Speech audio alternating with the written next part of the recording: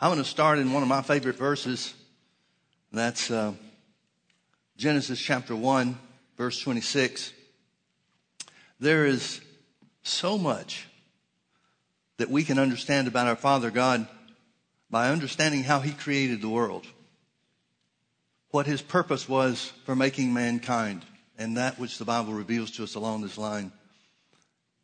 If you don't understand the beginnings, if you don't understand the state of mankind or the man that God made, Adam and Eve, in the beginning and what His purpose was for us, then there's no way that you can understand and walk in His purpose today. Genesis chapter 1 verse 26 tells us that after God had made all the things pertaining to the earth,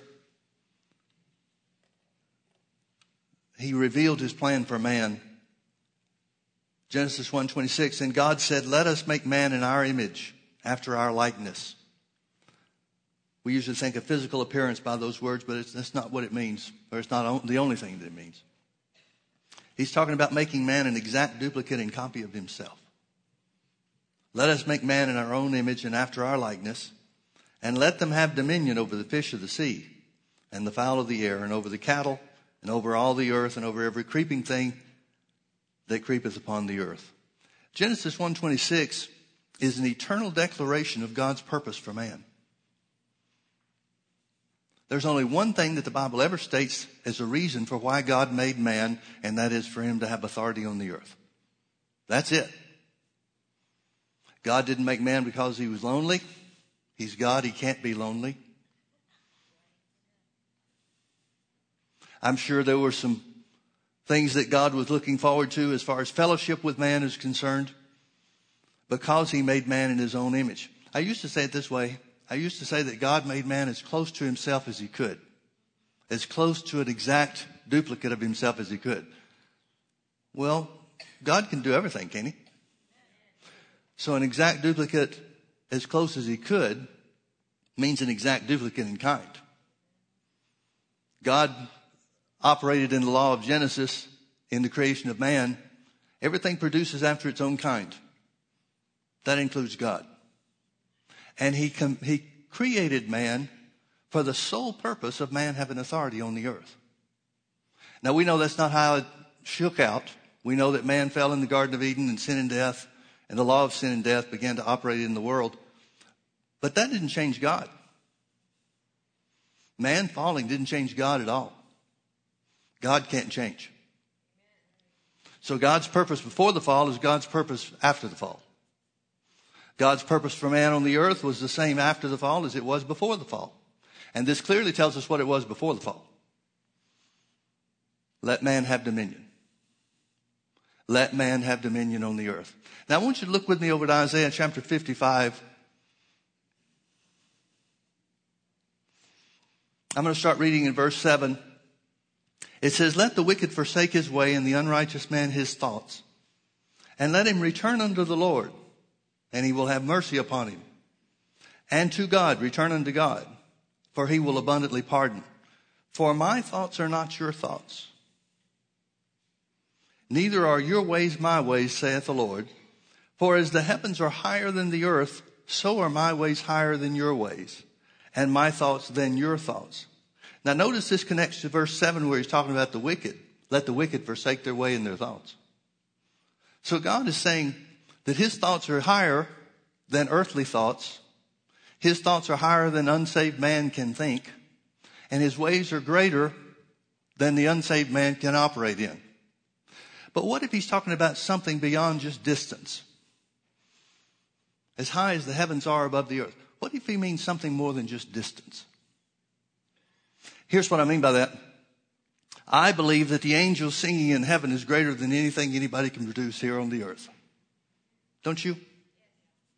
Paul talked about heaven being a place that was beyond description. Paul said when he was caught up into the third heaven, which would be the throne room of God, he said, I saw and heard things that I can't describe. King James translates it as not lawful to utter, but that's not what the words really mean. The words really mean that He didn't have a description for us. There's no way He could use human language to describe what he saw and experienced in heaven. I think things are better in heaven just because God's there and sin's not. So what if that's what this means? For my ways are higher than your ways. What if he's talking about a quality of life? And not just how high how high the heavens are above the earth. Well, how are we going to attain to that? Notice he keeps speaking. We'll keep reading along the lines of what he's talking about. Again, verse 9, for as the heavens are higher than the earth, so are my ways higher than your ways and my thoughts than your thoughts. For as the rain comes down and the snow comes from heaven and returns not there, but waters the earth and makes it bring forth and bud, that it may give seed to the sower and bread to the eater, so shall my word be. So shall my word be that goeth forth out of my mouth. It shall not return unto me void. That means without fruit, without being fruitful. It shall not return unto me void, but it shall accomplish that which I please, and it shall prosper in the thing whereto I sent it. Now, when God's talking about his ways being higher than our ways, his thoughts being higher than our thoughts, when he's talking about they're greater, his ways and thoughts are greater than ours, just like heaven is high above the earth. If he's talking about a quality of life, if he's talking about something that exists in heaven that we don't experience here on the earth, which we could plug into a lot of things,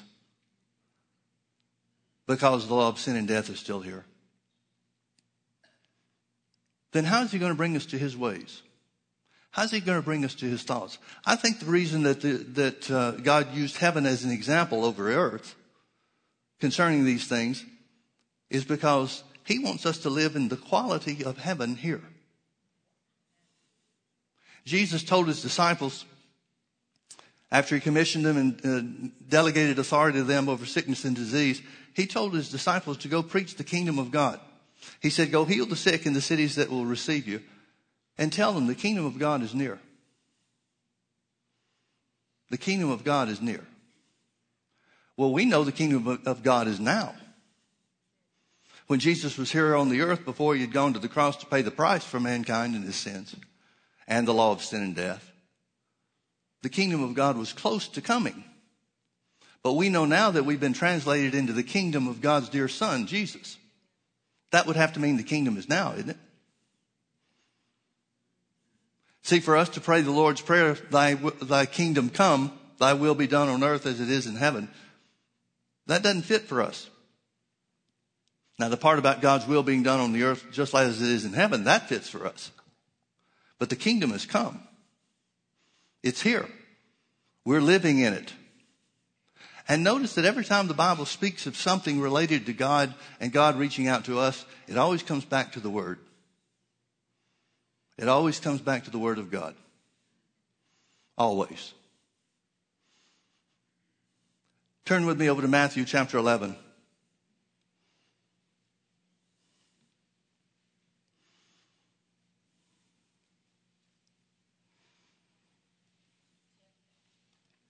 Matthew chapter 11.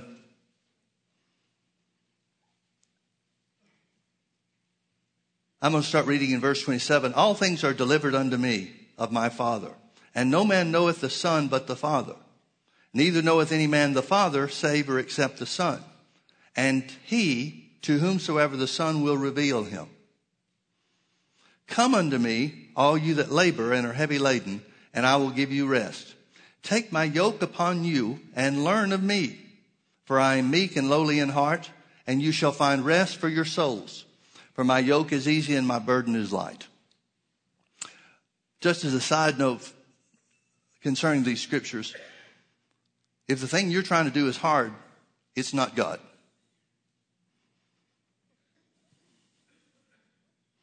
If the thing you're trying to make happen in your life and experience in your life is difficult, it's not God. I remember John Osteen saying years ago, this was many years ago, many years earlier. Well, what am I trying to say? This took place many years before he died. He was complaining to God about all the demands on his time. He's pastoring a big church. He's doing some traveling ministry and so forth. He's trying to obey God and reach as many people as he could and influence as many people for God as he possibly could. And so he got in prayer one time and he was saying, Lord, I don't know how I'm going to be able to do all this. And he went on a little bit more and complained about all that he had to do and the time pressures he was under and the financial pressure he was under. And finally the Lord spoke to him in these verses. He said, my yoke is easy and my burden is light. He said, the things that are weighing you down are your idea, not mine. Boy, that stuck with me. I've tried to live by that. If what we do is difficult, that doesn't mean it's not going to take effort on our part. Doing the will of God takes effort on our part.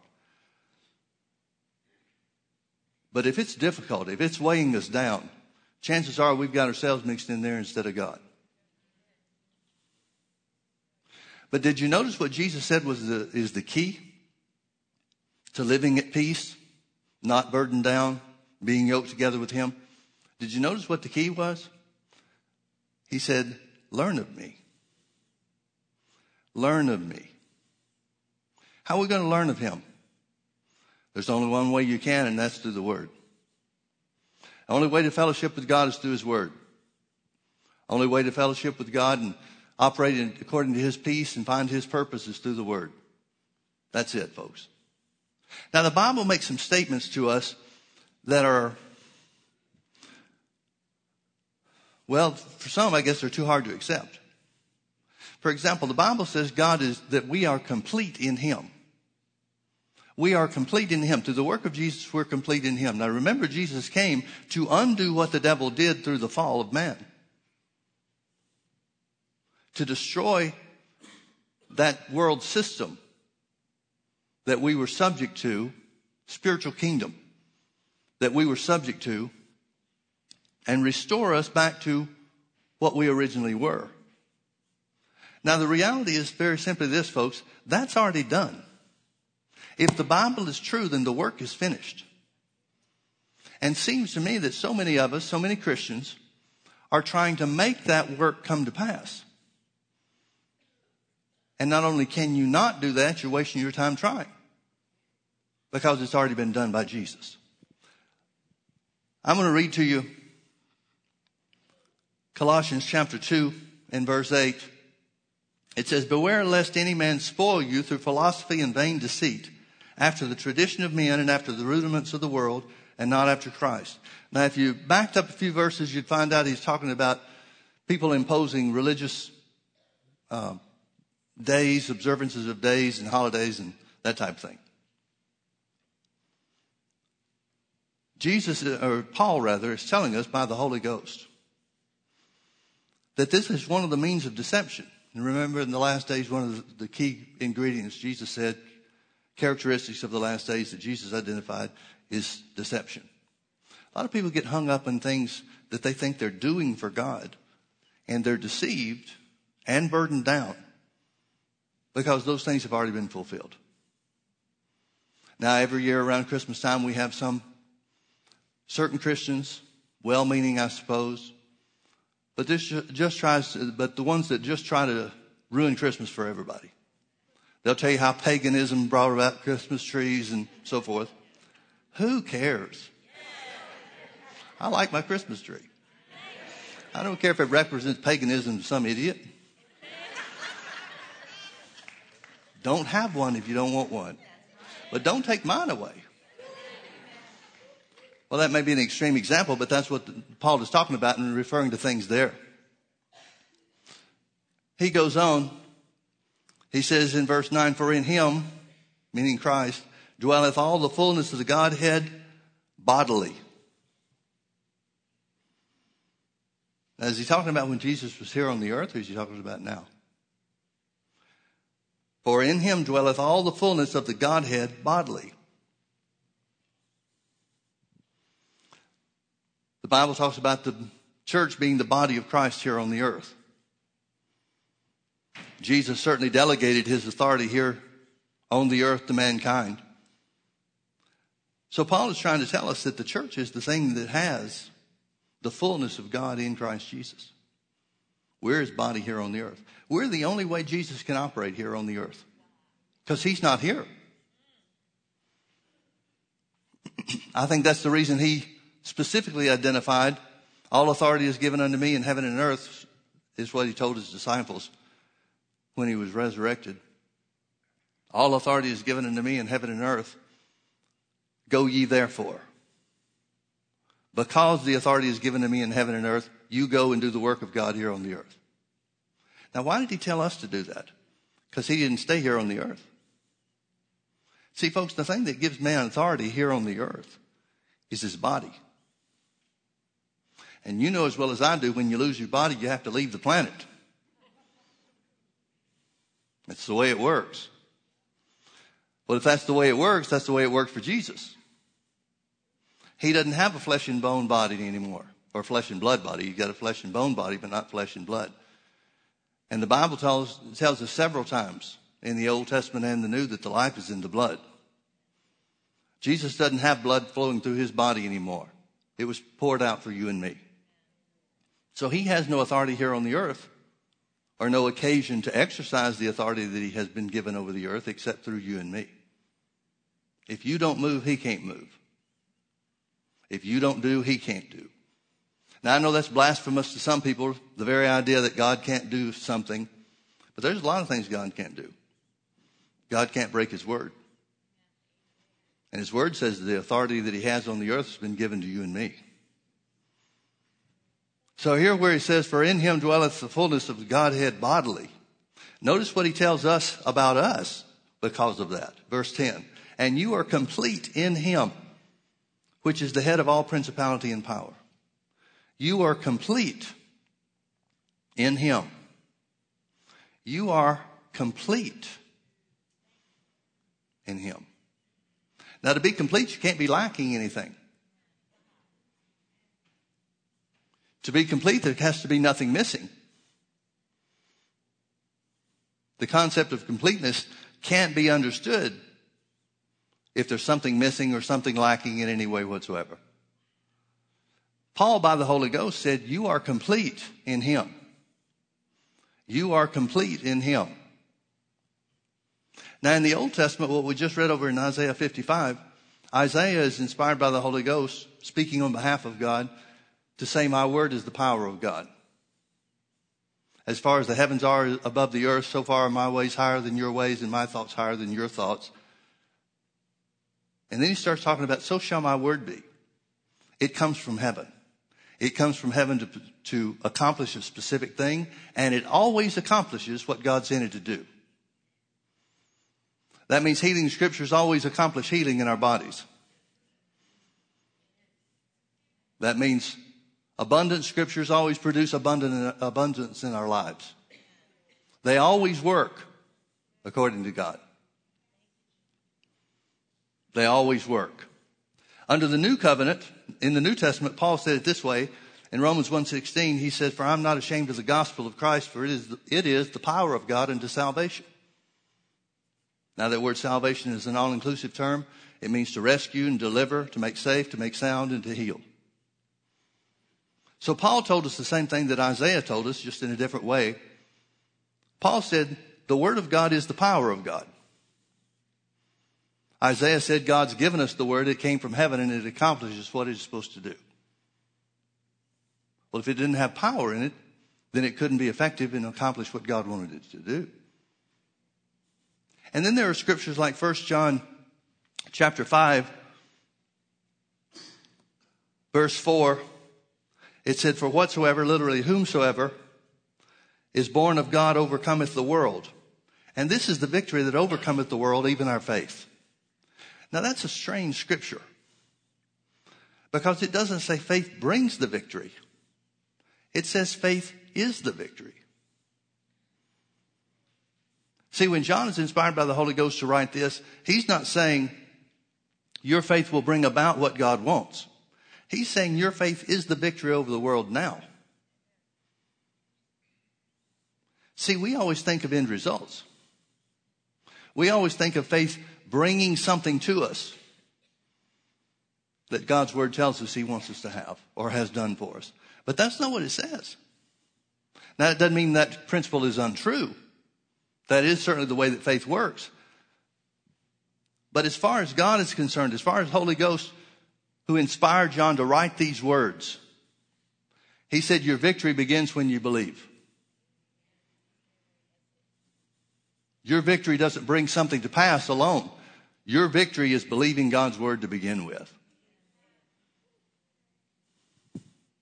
And again, in my thinking, it goes back to the quality of existence God wants us to have. The quality of life God wants us to live. The quality of eternal life. Eternal life is not just longevity, which begins when Jesus comes back for us and we go to heaven. Eternal life is a quality of life. Paul wrote to the Corinthians, and he kind of bemoaned the fact that they were walking as mere men. Think about that. They were walking as mere men. Now, what he meant by that, of course, is that they were walking just like people in the world operate. They were saved, Spirit-filled.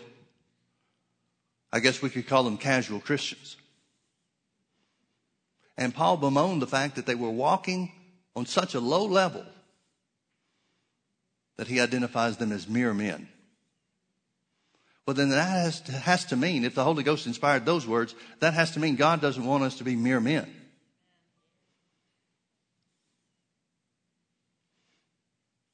Jesus has made us complete in him. Complete in Jesus is not acting as a mere man. He wants us to be supermen in the context of the supernatural realm. John Lake wrote in his memoirs, actually I think this was a transcript of a sermon that he preached many years ago. He said that in the work that they were doing in South Africa, in the establishing of the over 500 churches that they set in motion during those days, the move of God that he had, which was like reading the book of Acts, he said that the Holy Ghost came upon a certain young girl in such a way that it was, well, he said it was astounding. His mother, the girl's mother and father, her parents were musicians. But this young girl really wasn't. She had learned a little bit of playing the piano from her mom and that kind of thing, but otherwise it was not something she was familiar with or skilled at in any way. But John Lake said that when the Holy Ghost would come on her, she'd go to the piano and play and sing things that was like the voice of angels, sounds of heaven. And there was at a certain time a young, a lady, I don't know how young she was. Her name was Clara Butts. And apparently, and you can look her up if you want to, if you're interested, she was a concert singer. And she was apparently some kind of huge celebrity of that day. Well, she had heard of this young girl. It was such a marvelous thing that was happening. And when the young girl would play, her father would stand on one side and transcribe the words that she was singing. Her mother would stand on the other side and watch her hands on the piano and try to take note of the songs that were pouring out of her. Well, this concert singer lady didn't know anything about how the work of the Holy Ghost operated or what God did or how. So she heard of this young girl and she contacted Lake, went to one of his services. And she talked to him and she said, I've heard that there's a young lady that sings the songs of heaven. He said, yeah, well, that's right. And she said, I would love to meet her. So Lake took her to the home of this young lady and the parents. And she said, not knowing how these things work, she said, I want to hear it now. Well, you can't dictate to God when it's going to work, you know. And of course, Lake knew that and the other family knew that as well. But they said, well, let's pray. We don't control it, but we'll pray and ask the Lord. And if he does it, he does it. So they prayed, waited for some period of time, and then the Holy Ghost came on this young girl. And after singing whatever the Lord gave her and playing it on the piano, this concert singer, famous lady, said something to this effect. She said, That's the song I hear inside of me sometimes. But I've never been able to get to it. I've never been able to sing it. I've never been able to play it. She said, this truly is a note from heaven.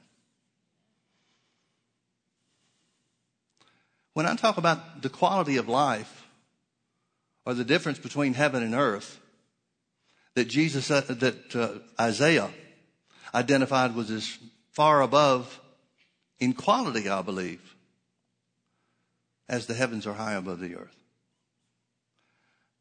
I believe that's true in every area. I believe there's a quality of life that's available for us. A quality of life. A quality of complete victory over the devil and his works here in the earth that's available to us. Turn with me over to John chapter 8.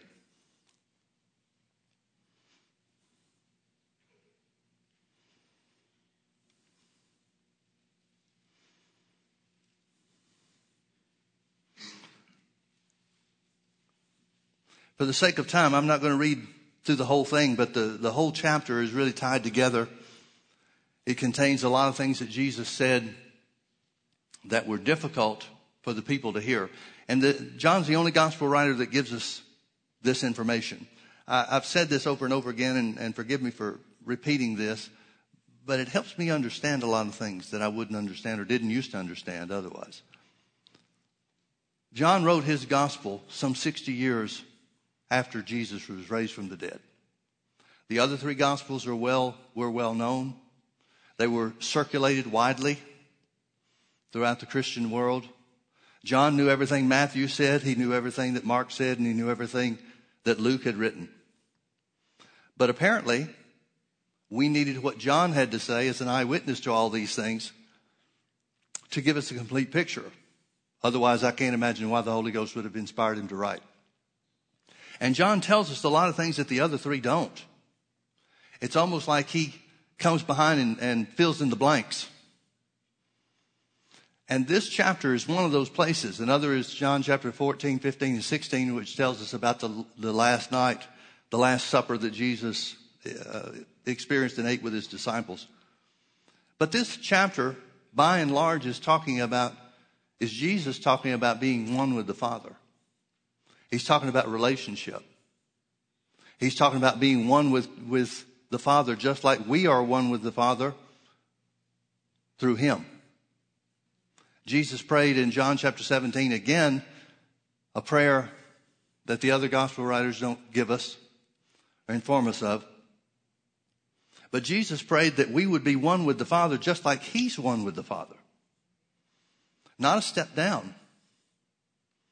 Not one step further away, but like he is one with the Father. In other words, this quality of life that we're talking about that's a part of heaven and available, it seems to us here on the earth, was the same quality of life that Jesus experienced and operated in when he was here. And I think we'd all have to agree that Jesus demonstrated complete victory over the devil and all of his works. Jesus lived in such a way that he didn't have to be concerned about what was coming down the road. He didn't wake up in the morning and said, well, I hope we can get through another day. And it didn't matter if extreme cases and conditions of sickness faced him. It didn't matter if people wanting to kill him was going to face him that day. It didn't matter what was coming. It did not matter what the devil tried to throw at him, because he was one with the Father. Now, I understand that some of these things are difficult for us to accept. And I further understand that the reason that most Christians live on a low level, as mere men, maybe as Paul said, is because of the difficulty to accept this. The difficulty in accepting this makes all the difference in whether or not you and I are going to live up to who we've been created to be. Jesus did not recreate us through the new birth in the image of God, impart righteousness into our being change us into righteous men and women for us to go through life saying, well, I wonder what we're supposed to do now.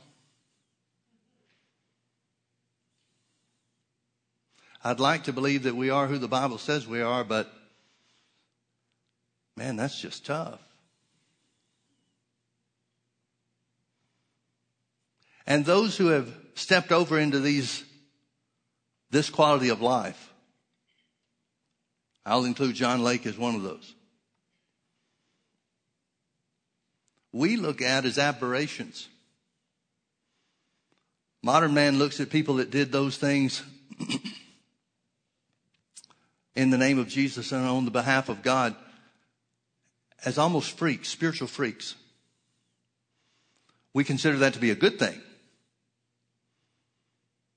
But it's as if we see what they did and think, well, he had something extra. He had something more than what we have. His experience with God was different than our experience from God, with God. And folks, that's impossible. If God gave him or anybody like him a greater experience in himself, a different salvation than what we have, then God is a respecter of persons, which makes the Bible a lie. So this quality of life is what Jesus is talking about when he speaks of being one with the Father. Verse 27, we'll pick up in the middle of the story. They understood not that Jesus spake to them of the Father. Then said Jesus unto them, when you have lifted up the Son of Man, then shall you know that I am he. Do you see the word he is in italics? That means the translators added it to help us understand. Excuse me. The translators are helping us understand what they thought. But in this case, they're not helping us understand what Jesus said. So let me read this again without the he. Then said Jesus unto them, when you have lifted up the Son of Man, then shall you know that I am. This is the clearest place in all of the Gospels where Jesus identifies who he is. He says, I am. Remember, that's what God told Moses his name was. That's what God told Moses, the name that God told Moses to take to Pharaoh when he said, go let my people go. I am that I am.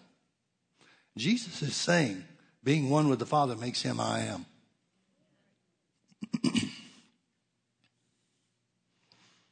That's going to get him in trouble at the end of this chapter. But he continues to teach. He said, then shall you know that I am, and that I do nothing of myself, but as the Father has taught me, I speak these things. And he that sent me is with me. The Father has not left me alone, for I do always those things that please him. As he spake these words, many believed on him. I want you to see that verse. As he spoke these words, many believed on him. Now, what do they believe him? What do they believe him about? What do they believe on him for? They believed that he was I am. In other words, it's telling us that there were a lot of people in this crowd that accepted that Jesus was the Messiah. And they believed on him. Which means when salvation comes through Jesus' resurrection, they're in. They're ready to receive. Not that they knew that was coming, but it puts them in position as far as God's concerned to bestow eternal life upon them. So as he spoke these words, verse 30 again, as he spoke these words, many believed on him. Then said Jesus to those Jews which believed on him. So apparently this was a majority Jewish crowd. Then said Jesus to those Jews who believed on him, if you continue in my word, then are you my disciples indeed. Now, first thing out of the gate here, I want you to see that Jesus showed a difference between believers and disciples. Since we know that the believers were believing in connection with salvation, then we would have to understand that Jesus made a distinction that fits in our day between saved and disciples. We got a lot of the church world that's saved. Well, everybody in the church world, I guess, is saved. I wonder how many of them are disciples. Notice what makes the difference between the two classes. The attitude toward the word. Then said Jesus unto those Jews who believed on him, if you continue in my word, then are you my disciples. Verse 32, he continues, and you shall know the truth, and the truth shall make you free. Now notice he's talking about a measure of truth that the casual Christian doesn't get. He's talking about a measure of truth that comes only from continuing in the word. He's talking about a quality of life that's available for those who go beyond just the remission of sins to continue in the word. Can you see that?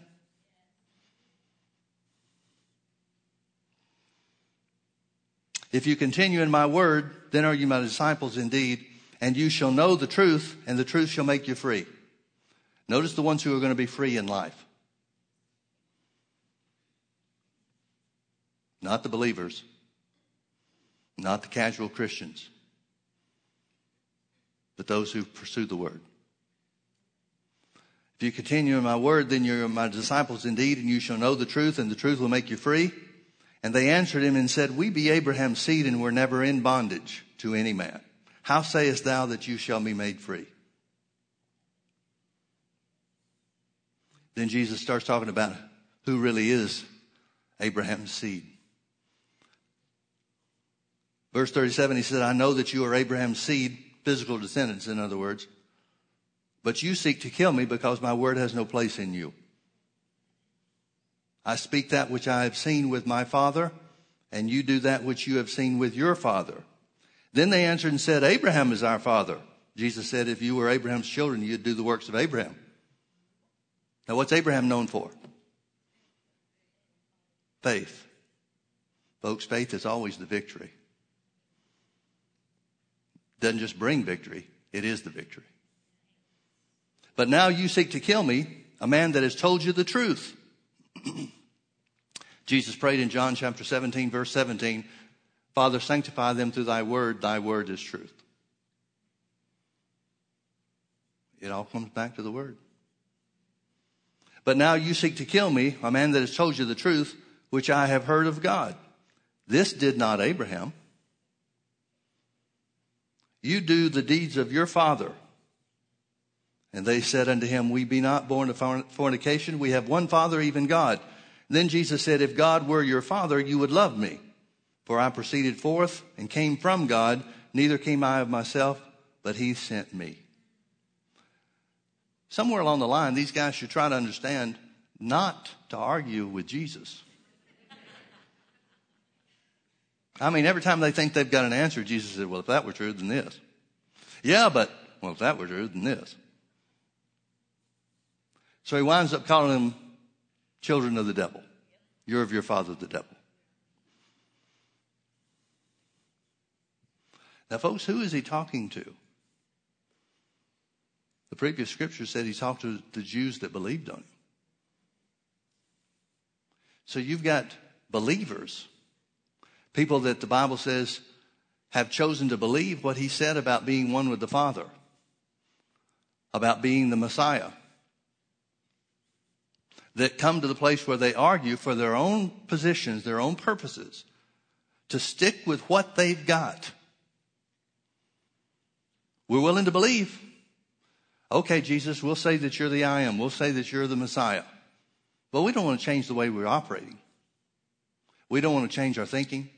We don't want to change what we do. We want to stick with the way the world does things. Remember, Jesus said, my ways are higher than your ways and my thoughts are higher than your thoughts. They're saying we don't want to change our thoughts or our ways. Because see, folks, if you continue in the word, it'll change your thoughts. And it'll change your ways.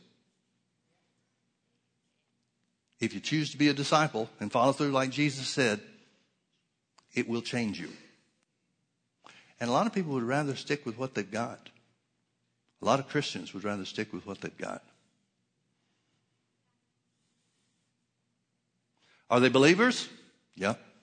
Does heaven belong to them? Yeah. Are they disciples? No, not so much.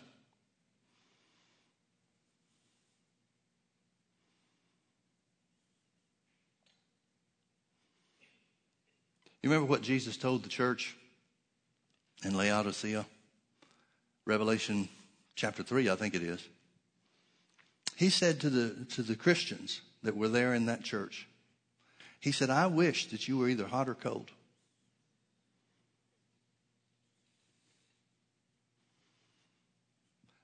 Apparently God can deal with hot or cold. He said, but you're lukewarm. Not worth anything. Lukewarm water doesn't quench your thirst. It doesn't even feel good in your mouth. So Jesus said in the spiritual context, because you're lukewarm, I'll have to spew you out of my mouth. Does that mean they're not saved? No. It means they won't change.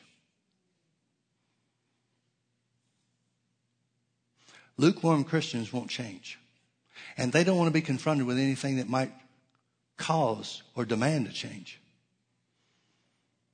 So it's just so much easier for a lukewarm Christian to stay away from the word, to repeat what they've heard other people say, not to expect much of God, and certainly not to expect much of themselves. Jesus said, I'd rather have you cold than that.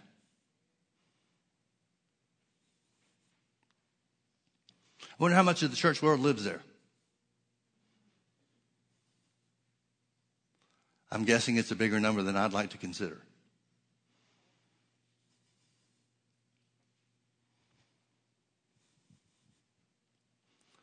Turn with me over to Ephesians chapter 6.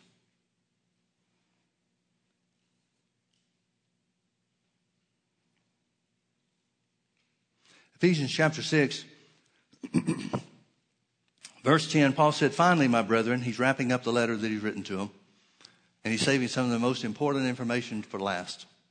So he says, finally, my brethren, be strong in the Lord and in the power of his might. Now, I want you to notice that he's saying that in such a way that causes us to understand that strength or weakness is a choice. If it was something that was dealt by God apart from us, apart from any effort on our part, then Paul would have said, you strong ones, be strong for everybody, and the weak ones, hang on to them. But he doesn't. He says, be strong in the Lord and in the power of his might. Spiritual strength is a choice. It's available for everybody. You be the judge on how many people take advantage of it. He tells them how to do it. Be strong in the Lord and the power of his might. Put on the whole armor of God, that you may be able to stand against the wiles of the treachery or trickery of the devil. For we wrestle not against flesh and blood, but against principalities, against powers, against the rulers of the darkness of this world, against spiritual wickedness in high or heavenly places. Wherefore, because this is true, because you have a real enemy out there. Wherefore, take unto you the whole armor of God, that you may be able to withstand in the evil day. Williams' translation says, withstand when evil attacks you. And having done all to stand, stand therefore, having your loins girt about with truth, and having on the breastplate of righteousness, and your feet shod with the preparation of the gospel of peace. Above all, taking the shield of faith, wherewith you shall be able to quench all the fiery darts of the wicked, and take the helmet of salvation and the sword of the Spirit, which is the word of God, praying always with all prayer and supplication in the Spirit, and watching thereunto with all perseverance and supplication for all saints. Now, you know as well as I do, you can't just say, okay, in the name of Jesus, I take unto myself the armor of God. Anybody that tries to do that is about to get whacked.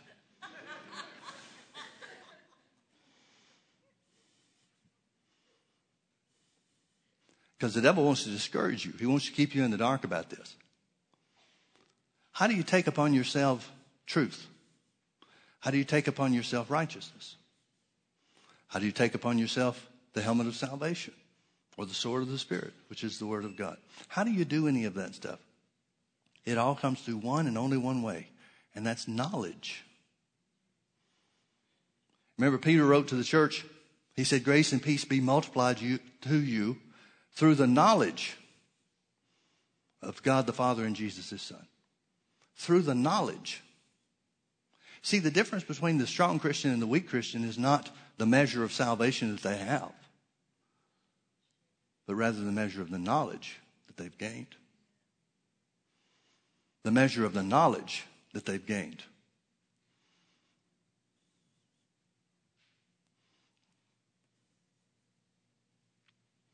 The more you know about righteousness, the more you'll walk in it.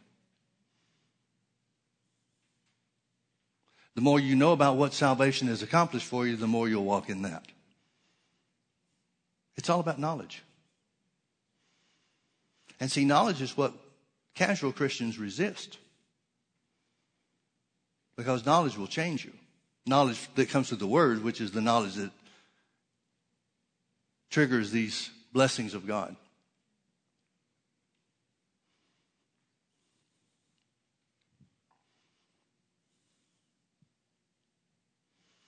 I want you to notice what Paul uses as an example. In all probability, he writes this while he's under house arrest in Rome. The Bible tells us about that house arrest that there were a group of soldiers that were with him almost constantly. At one time on his journey to Rome, they were chained to him or tied to him so he couldn't get away. Not that he tried. But in Rome, he was under house arrest, and so there was a constant guard. So he has a Roman soldier to look at that is the basis or the foundation for the spiritual armor, the armor of God that he identifies with the Ephesians. Now, what was the purpose of this armor for the Roman soldier? Well, the Roman soldier had only one purpose, and that is to destroy the enemies of Rome.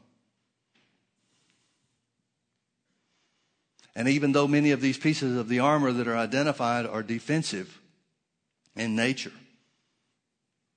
the purpose for being covered by that armor was to free the soldier up to kill the enemies of Rome. And that's what Paul uses for an example. What does that mean? Well, I believe it means what the Bible says about Jesus. Jesus was made manifest to destroy the works of the devil. I believe the armor of God is given unto us to destroy the works of the devil in our lives. And remember what the Bible says. The Bible says we're complete in Him. Here's an illustration. It might not be a good one, but hopefully you'll see the point. We live in a place where the weather is almost perfect almost all the time. I love the weather of the place that we live. But you know as well as I do that there's a couple of weeks in the summer that gets oppressively hot. Now, oppressively hot for the rest of the country probably just means a nice day. But for us, it's brutal because we never have that kind of weather much. Well, my house, just like your house, has central air conditioning. And so for those few weeks out of the year, there is the capacity for our homes to change the temperature in our house. Now, our house is set up in such a way that the air conditioner has a lot better effect, a lot quicker effect on the downstairs than it does the upstairs. Now, I can make my air conditioning system work better or more efficient or more powerfully if I change the compressor when it needs to be changed. There are things that you can do as far as maintenance and so forth that enhance the cooling capability of the air conditioner. Now, if you turn the air conditioner on, downstairs gets cool almost instantly. Upstairs, it takes a little longer. Now, there's no guarantee, there's no assurance, there's no requirement for me as the homeowner to ever use my air conditioner. And I think spiritually what happens is a lot of people don't use that which they've been made complete in Christ with and complain about how hot it is here on the earth. I'm not talking global warming. That's a whole new different idiot position. But they complain about their circumstances here on the earth when they have the ability, they have the power given by God to make a change. Now, if you go upstairs, if you're upstairs when the air conditioner comes on, you can lay there and sweat and think this thing doesn't work at all. But if you go downstairs, you find out it works real good. And so there may be delays, there may be circumstances, there may be issues involved in the upstairs that make you wonder if this thing even works. But stick with it, and eventually it'll cool the whole house. I think there's a spiritual application there. Because remember, the Bible says, again, it's 1 John 5:4, that faith is the victory which overcomes the world. It doesn't just bring victory, it is the victory. Same thing's true where this Ephesians 6 passage is concerned. Being strong in the Lord is a choice. And it may not look like you gain strength overnight, but if you stick with it, it'll see you through. You know, faith is kind of a paradox. Because as John tells us by the Holy Ghost, as soon as we believe the truth, as soon as we choose to accept God's word as the truth and live by it, which is what being strong in the Lord really comes down to. Once you make that determination, once you make that choice, it puts you in position to take hold of everything Jesus did for us. But there's no requirement for you to do it. I'm talking to Christians. There's no requirement for anybody to ever operate in faith beyond just making Jesus their Lord and Savior. None whatsoever. There's no assurance. There's no guarantee that someone will take hold of it. Or if they ever do take hold of it, will stick to it until they see the results. It's all subjective. It's all subject to your choice and your will. The thing that makes faith a paradox, in my thinking, is because if you make the choice, if you decide, I want to have what the Bible says that Jesus provided. I want to have every part of it. I don't want just my sins to be forgiven. I want to walk in health. I want to walk in abundance. I want to walk in God's perfect will. I want the peace of God to rule and reign in my life. I want to enjoy life on a higher level, on a heavenly level. In order to do that, you've got to sell out. You've got to go all in. And a lot of people want to give it a try to see what happens. And faith doesn't work by trying. As Yoda would say, try not, do.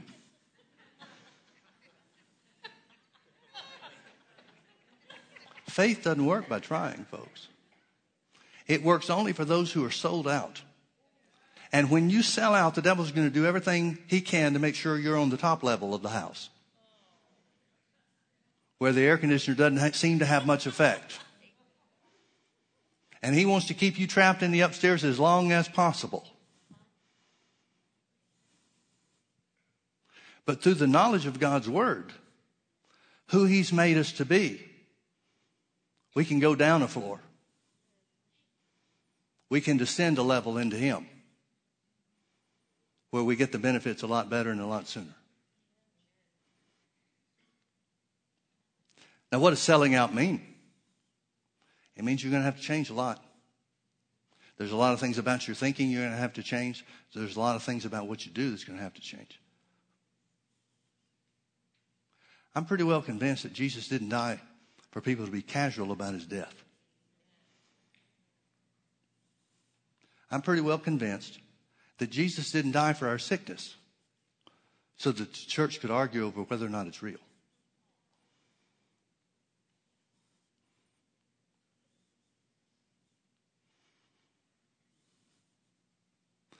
Greatest decision you can ever make, after making Jesus the Lord of your life is to sell out to the truth of the word.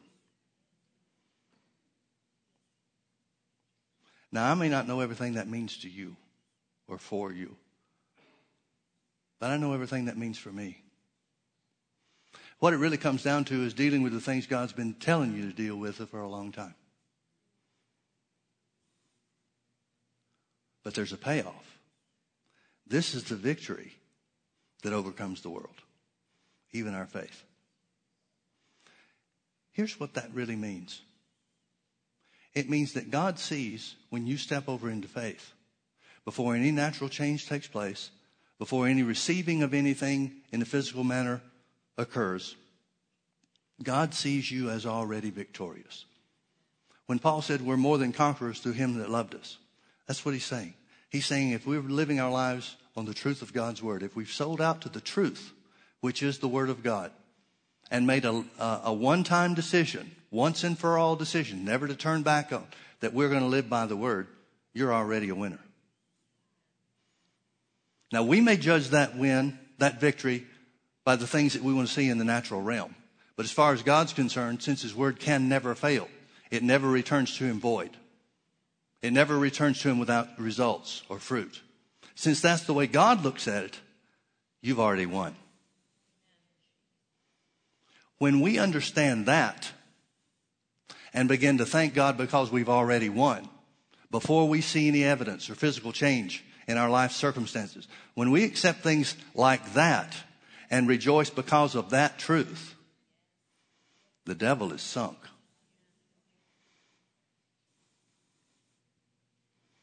He'll give up on you just like he gave up on Jesus. When Jesus was tempted in the wilderness, the Bible says that Jesus answered with the word, which was the foundation for everything he did and said and lived by. And after he answered the devil with the word, on those three instances that the Bible gives us record of, it said the devil left him for a season.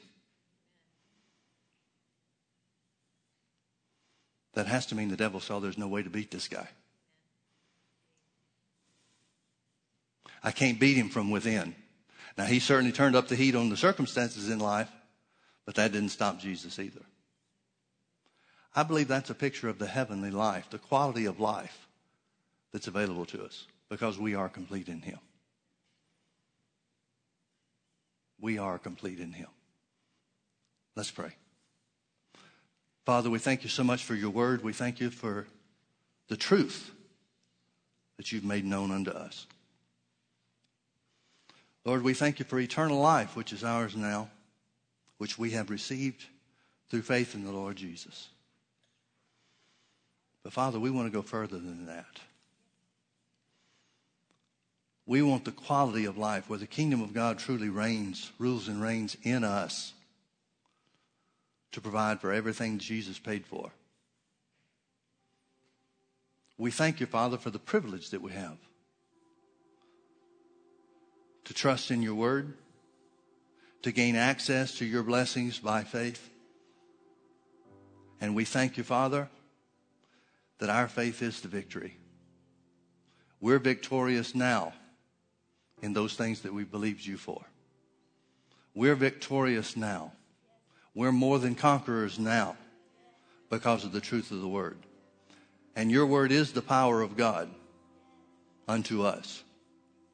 Your word never returns void. It always accomplishes what you sent it to do. So as we stand upon your word, and having done all to stand, prepared as necessary through the knowledge of the word to stand, we stand therefore, surrounded by your word, upheld by your word, victorious over the evil one and the evil that would attack us. We love you, Father. We thank you for rejoicing over us because we are victorious. We can say, just as Jesus said of you, we always do those things that please you because we always put your word first. Thank you, Father, for being on our side. Thank you for cheering us on. Thank you for encouraging us through your word. Thank you for bringing to pass everything that you said. In Jesus' precious name.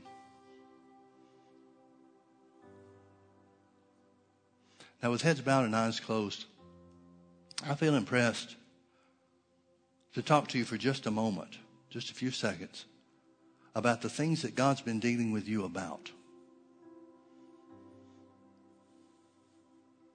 We know by the character and the nature of our Father, He's not in any way trying to hurt us. He's not in any way trying to take something from us. He's trying to give something to us.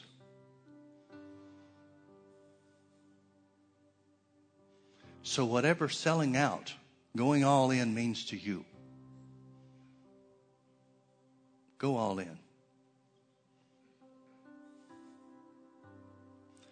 It may cut across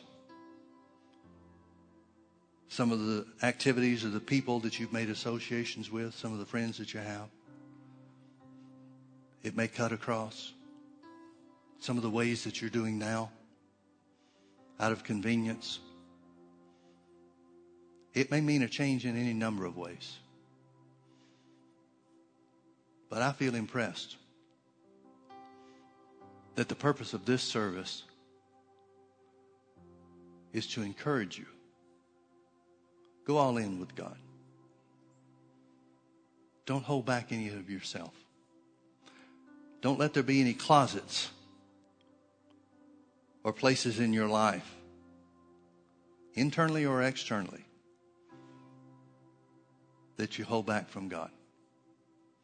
Go all in. Now, I'm certainly not going to know when you make that decision, but heaven will. Heaven will. Father, we choose to go all in with you. Give us your word and just your word. We believe. We believe.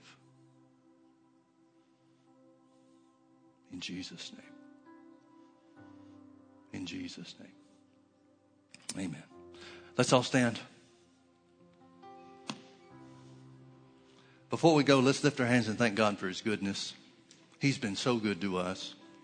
And even things or areas or circumstances in our life that don't look like they're the way we want them to be or that the Bible says they should be, He's on our side to bring that to pass. We love you, Father. We love you. Thank you for your word. Thank you for the victory, which is our faith. In Jesus' precious name. Amen. Amen. Amen. Say it with me. The Lord is good, and His mercy endures forever. Now say this. My faith in God's word is my victory. Amen. Amen. God bless you. Have a great day. Come on back and be with us tonight if you can.